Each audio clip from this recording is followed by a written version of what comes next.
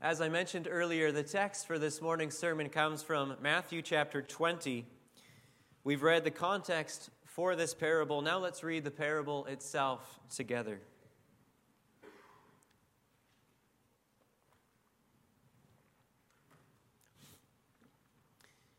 Matthew chapter 20, starting at verse 1. For the kingdom of heaven is like a master of a house who went out early in the morning to hire laborers for his vineyard. After agreeing with the laborers for a denarius a day, he sent them into his vineyard. And going out about the third hour, he saw others standing idle in the marketplace. And to them he said, "You go into the vineyard too, and whatever is right I will give you." So they went. Going out again about the 6th hour and the 9th hour, he did the same. And about the 11th hour he went out and found others standing. And he said to them, "Why do you stand here idle all day?" They said to him, "Because no one has hired us." He said to them, "You go into the vineyard too." And when evening came, the owner of the vineyard said to his foreman, "Call the laborers and pay them their wages, beginning with the last up to the first." And when those hired about the 11th hour came, each of them received a denarius. Now when those hired first came, they thought they would receive more, but each of them also received a denarius. And on receiving it, they grumbled at the master of the house, saying, "These last worked only 1 hour, and you have made them equal to us who have borne the burden of the day and the scorching heat." But he replied to one of them, "Friend, I am doing you no wrong. Did you not agree with me for a denarius? Take what belongs to you and go. I choose to give to this last worker as I give to you. Am I not allowed to do what I choose with what belongs to me? Or do you begrudge my generosity?" So the last will be first, and the first last.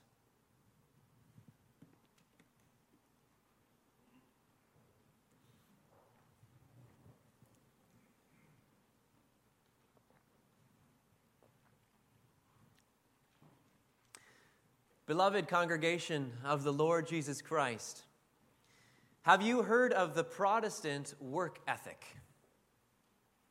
It's something I think we all know, and it's also something that is well known in our culture.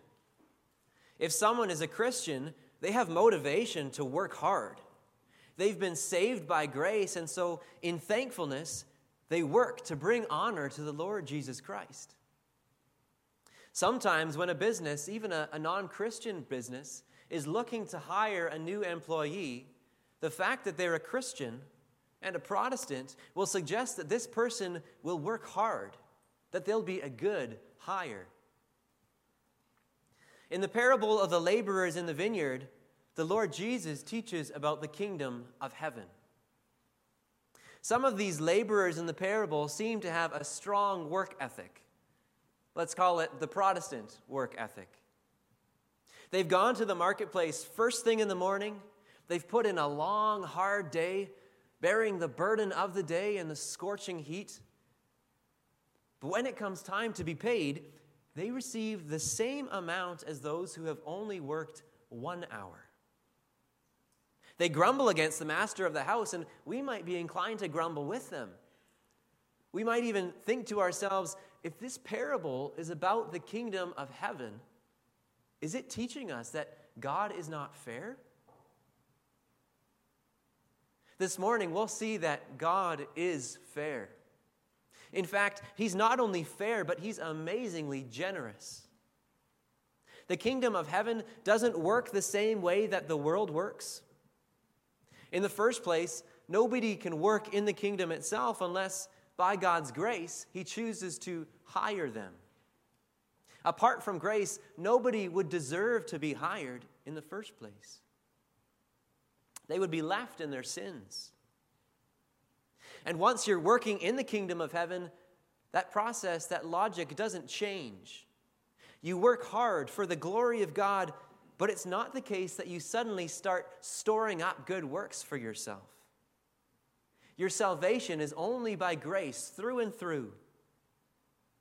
And so when the laborers in the vineyard are rewarded, and when we are given blessings, they're not earned by our works.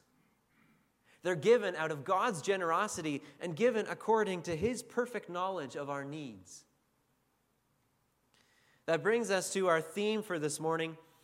In the kingdom of heaven, God generously rewards His laborers to abundantly provide for their needs. We'll see first that the generosity of God is entirely undeserved. And second, the generosity of God is entirely unexpected. So first, the generosity of God is entirely undeserved. In order to properly understand parables, we need to pay close attention to their context. What happens before them that prompts Jesus to teach with a particular parable? In this case, we read together about the rich young man who came to Jesus with a question. He asks, "Teacher, what good deed must I do to have eternal life?" The young man has a good goal in mind, eternal life, but he doesn't quite understand how to get there. He asks, "What good deed must I do?" He's thinking in terms of work ethic, not grace. We sometimes call this perspective works righteousness, as if we are righteous and as if we can earn salvation by the works that we do. Jesus answers, "If you would enter life, keep the commandments." But while we know that the commandments require perfect obedience from the heart, the young man doesn't understand. He thinks, "I've never killed anyone, not committed adultery, not stolen," and so on. So then Jesus goes below the surface to test his heart. He says, "Go, sell what you possess and give to the poor, and you will have treasure in heaven. And come, follow me." The young man went away sorrowful because he was rich. But Peter overhears this, and he finds some good news. He says, "See, we, the disciples, we have left everything and followed you. What then will we have?" And he has a point. In Matthew 4, when Jesus calls Peter and his brother Andrew, we read that immediately they left their nets and followed him. They did what the rich young man did not do. And so then Jesus promises Peter and the other disciples a rich reward. He says, "Truly, I say to you, in the new world, when the Son of Man will sit on his glorious throne, you who have followed me will also sit on 12 thrones, judging the 12 tribes of Israel." That's a rich reward, isn't it? But it's one that's not earned. So in case Peter falls into the same trap as the rich young man, thinking about an ethic of works and not grace, Jesus gives a qualifying statement and then a parable. He says, "But many who are first will be last, and the last first." We'll look at this statement a bit more closely later in the sermon, but for now, we can take this statement to frame what the parable will be about. The kingdom of heaven operates in a different way than we might expect. So now, as we turn to the parable, let's walk through the story in the shoes of one of the laborers. For our purposes this morning, we'll call him Simeon. Simeon is one of the laborers hired first thing in the morning. He's probably quite poor. He doesn't have a business that makes enough money to provide for his family. He wakes up early this morning, and that's probably like every morning. He makes his way down to the marketplace looking for work. All the other regulars are there too. He nods greetings to his friends, Joseph and Benjamin. Looks like it's going to be another hot day, eh? Well, perhaps we'll find a job with some shade today. Then a landowner comes along.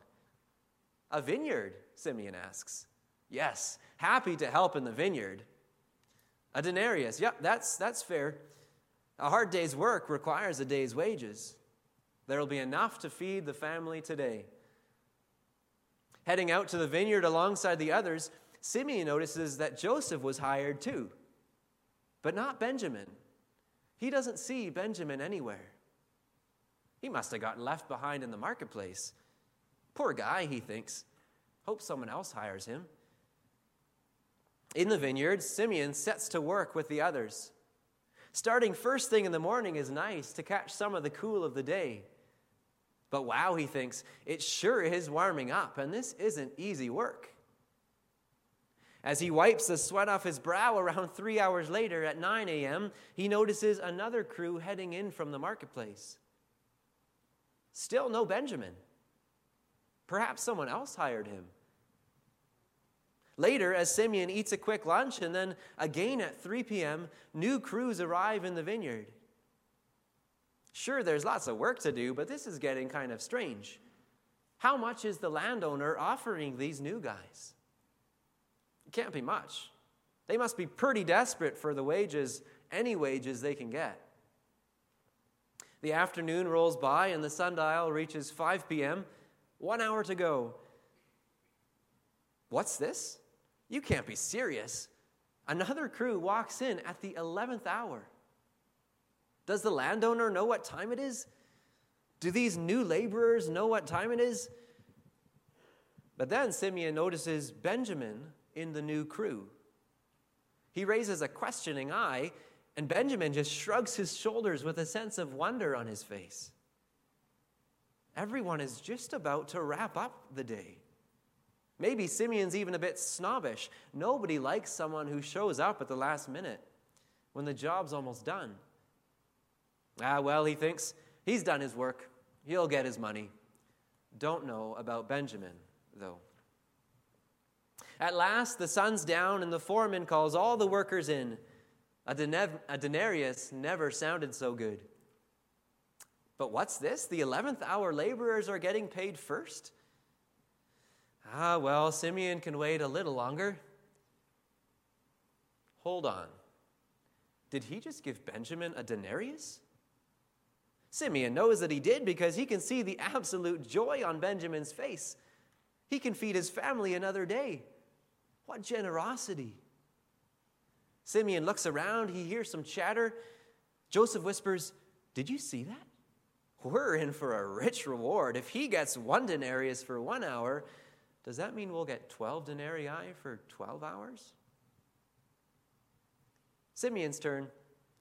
Hold on, he thinks. Did the foreman just drop a denarius into my hand?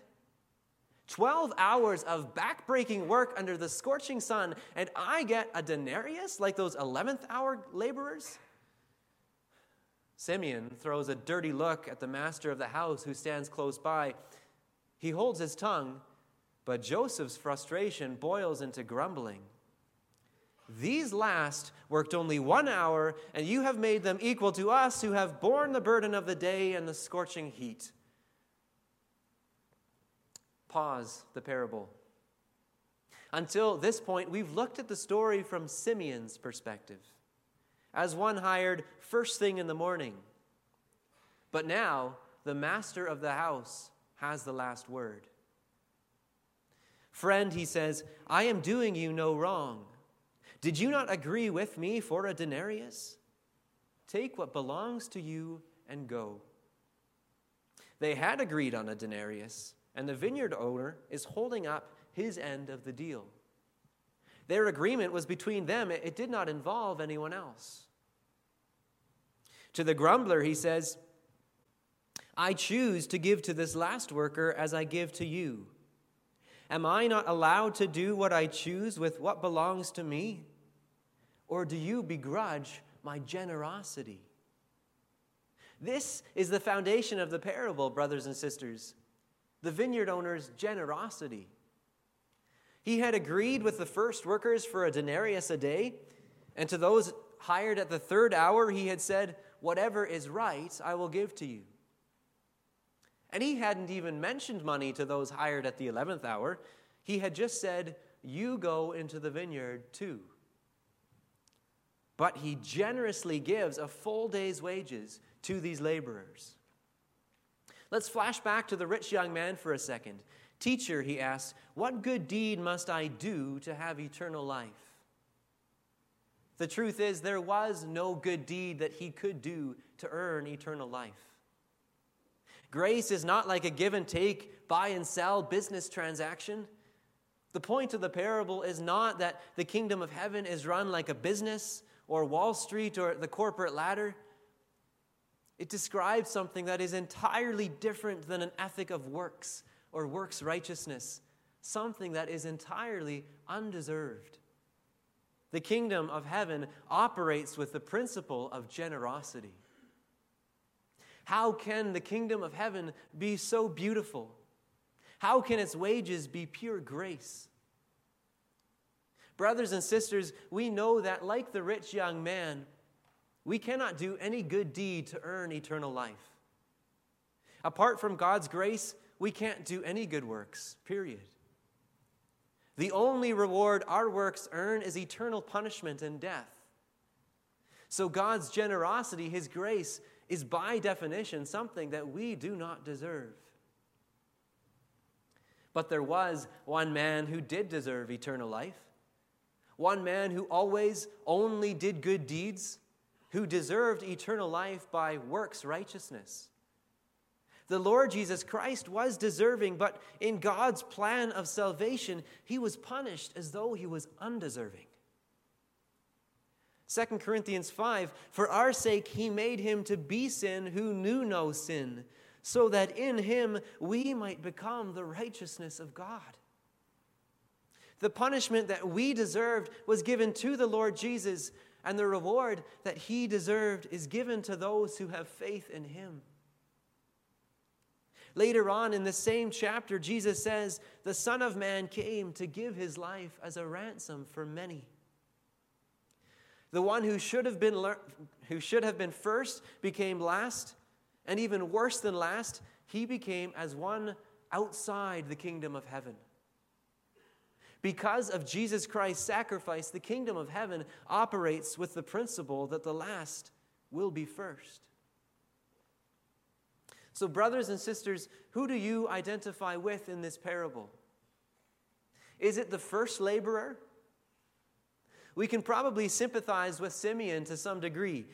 Many of us have been baptized as infants and knew the Lord Jesus as our Savior from a young age. We might pride ourselves in the work that we do in the kingdom of God and feel like those who were hired first, who have borne the burden of the day in the scorching heat. But perhaps we're a much closer match to the laborers hired at the 11th hour. Apart from God's grace, we stand in the marketplace needing help, but unable to help ourselves. In Ephesians 2, Paul writes, God, being rich in mercy because of the great love with which he loved us, even when we were dead in our trespasses, made us alive together with Christ. For by grace you have been saved through faith. This is not your own doing, it is the gift of God, not a result of works, so that no one may boast. In some ways, it's beautiful that the parable doesn't tell us much about the last laborers. We do not hear boasting from them. All we hear is their helpless confession. They stand around idle because no one has hired us, they say. But then someone did hire them, and the parable is all about him and about his generosity. Brothers and sisters, we're not told how these laborers responded to the denarius, but we can use our imagination to fill in the blanks. We can see their joy. We can feel their thankfulness to the vineyard owner. Because we wear the same joy. We feel the same thankfulness. We are the undeserving recipients of God's generosity. And that brings us to our second point. The generosity of God is entirely unexpected.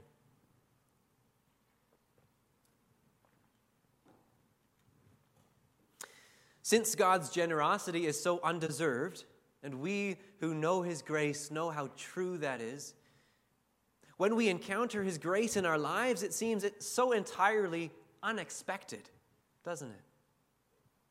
The laborers in the parable are surprised by the plot twist, even if their surprise comes in different forms and leaves them with different feelings. In this point, we'll look a little more closely at how God's generosity hits home in our lives in unexpected, unanticipated ways. We'll see more and more how the kingdom of heaven works with a logic that is entirely foreign to our ears and reverses all our expectations. The last will be first, and the first last.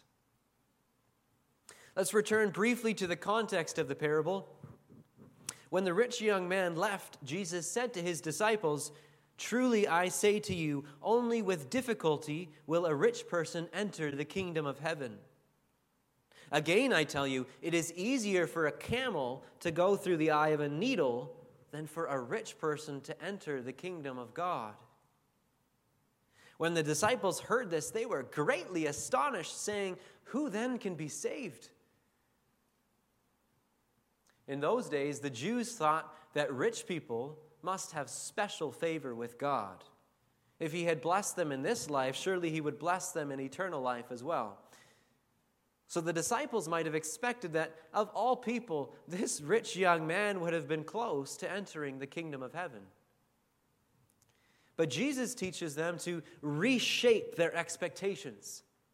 He looks at them and says, "With man this is impossible, but with God all things are possible." Don't expect anything from man, but learn about the amazing things of God. Then Peter asks what the disciples will receive for following Jesus. We don't know his motivation. Maybe it was a curious, honest question, or maybe it was self-interested. Maybe it was something like, since we've actually done good deeds, what will be our reward? We know that some of the other disciples asked a similar question with self-interest. A few verses after this parable, the mother of James and John came to Jesus with her sons, asking that they would sit one at his right hand and one at his left hand in his kingdom. Jesus answered, "You do not know what you are asking. Are you able to drink the cup that I am to drink?" These disciples have the wrong expectations about the kingdom of heaven. Again, Jesus teaches them to reshape these expectations. "You do not know what you are asking," he says. Now, it is striking that Peter is the one who asks Jesus about their reward. Peter and his brother Andrew were the very first disciples that Jesus called when he began his ministry. We read about that in chapter 4. Soon after, he called James and John. All of these men answered Jesus' call. In the case of James and John, the text says that they left the boat and their father and followed him. In the parable, Jesus teaches the laborers hired at the very first hour that the vineyard owner rewards out of generosity. He counters the expectations of the first by dealing with the last first and dealing very generously with them. In a manner of speaking, Peter was hired at the first hour, so this lesson teaches him specifically to reshape his expectations. And in light of these things, it's also striking that this parable is told in Matthew's gospel. It's not told in any of the other gospels. We cannot be sure, but the early church thought that this gospel was written by Matthew himself. Jesus called Peter, Andrew, James, and John very early in his ministry, in chapter 4, but it's not until chapter 9 that he calls Matthew to follow him. Matthew had been a tax collector, perhaps a very rich young man. He seems to have been added to the 12 at a later hour. So how sweet this parable would have sounded to Matthew's ears. How much joy it would bring him to tell this story in his gospel. Although he was late to join the 12 and probably a rich man, by the grace of God, Jesus had called Matthew to follow him. and promised him a rich reward alongside all the other disciples. With man, this is impossible, but with God, all things are possible. Brothers and sisters, the generosity of God is unexpected. The way things work in the kingdom of heaven takes some getting used to. The disciples seem to have some trouble understanding, even though this parable was told directly to them. And if we're honest with ourselves, we might have some trouble understanding too. In the first point, we considered the lesson taught to the first-hour laborers, that grace is undeserved. And as we learn that same lesson, we can also learn along with them and with the disciples to reshape our expectations of the kingdom of heaven. When the laborers were called in, the vineyard owner commanded, "Pay them their wages, beginning with the last up to the first." The parable both starts and ends with a similar statement about lasts and firsts. So this detail is especially important to understanding the entire story and point of the parable. The first laborers were probably not expecting to be paid last. And if they had been paid first, they might not have actually seen that the last workers also received a denarius. They could have been happy with their own wage, none the wiser about the others. But the order of payment shows how their expectations were shaped by a sense of pride in their own work and envy of others. And it's not just the first-hour laborers who would have had their expectations challenged. Surely the workers of the 11th hour were pretty surprised too. Who could have expected that the vineyard owner would hire them when they had been waiting around all day? And who could have expected that he would pay them a full day's wages after only 1 hour of work? Congregation, this parable teaches us to re-examine our own expectations about the kingdom of heaven.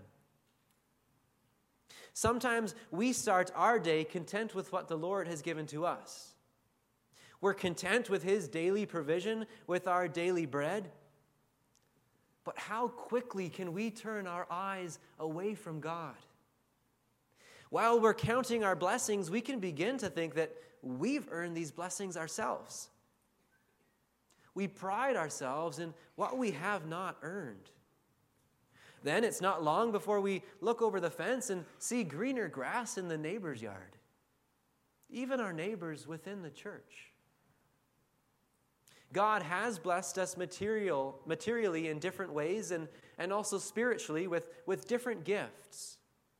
Some of us have beautiful homes, some of us have wonderful jobs, and some of us have peace within our families. Some of us have the gift of hospitality. Some of us have the gift of leadership and service. We have different gifts, all of us. But does God give us gifts because we've been Christians for so many years, or because we feel like we've served him well on a given day? And is he obligated to give us all the same gifts that he gives to others? The first laborers felt that way. They received all that they needed truly, and yet they looked with envy to the laborers of the 11th hour. They grumbled against the vineyard owner. Their false expectations shaped the way they looked at themselves, at others, and perhaps most importantly, at how they looked at God. God gives us gifts only out of his generosity, out of his grace. If we seek our daily bread, all that we need for body and soul from our Heavenly Father, we should expect that he will satisfy us in every way. And when he does, we must count those blessings like the 11th hour laborers surely did when they received their denarius, full of wonder, joy, and gratitude.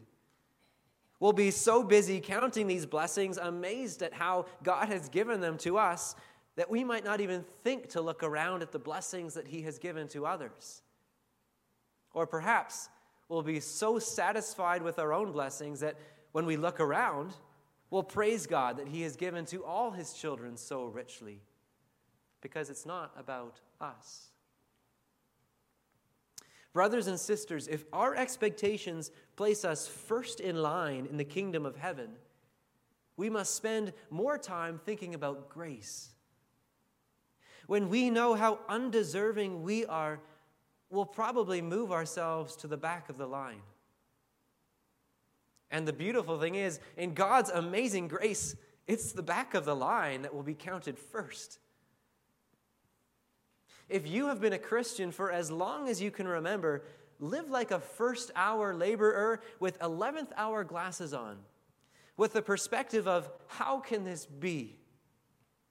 If you have just been hired to work in the vineyard, know that whatever lies in your past no longer determines the reward you will receive in the future. Work hard from this moment on until the vineyard owner calls you in. Or maybe you have not been hired, but you're standing in the marketplace. You know that you need something, but it's the 11th hour. Your expectations are low. You're just about to give up. If that's the case, hear the vineyard owner. You go into the vineyard too.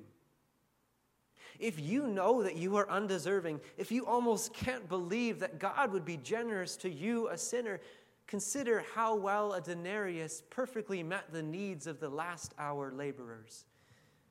If you place your trust in Jesus Christ alone, He will provide so far beyond your expectations. Brothers and sisters, the Protestant work ethic might cause us to stand out in the world around us. And we do have so much reason to have a good work ethic, to work hard. But we must remember that the Protestant work ethic is rooted in grace, not pride in our own works. Having received this grace, we overflow in thankfulness as we work hard in the service of the great vineyard owner. But we should also stand out to the world because we are generous, because we deal with others the way that God deals with us. And this will be a bit more difficult. But that means it will stand out all the more because it runs counter to the way that the world, the rat race, works. To some degree, we ourselves can't understand it either. We don't know the reasons why God gives some gifts to us and some gifts to others, or why the last will be first, but we can trust in His perfect grace for our needs.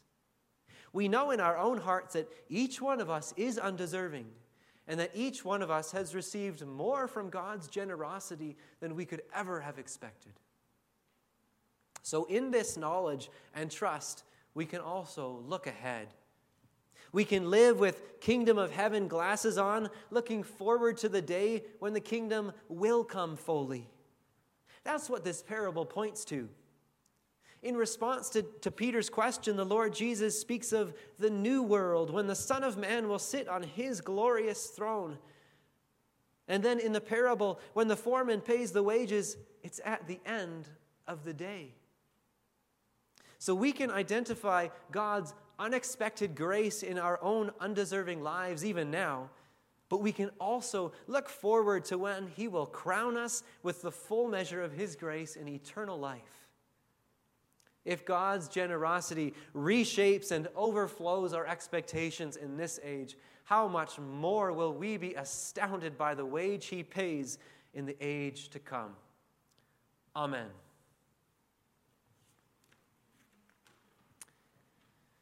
Let's respond now to this grace with the joy and wonder of 11th hour laborers as we sing from hymn 72, the verses 1 through 5.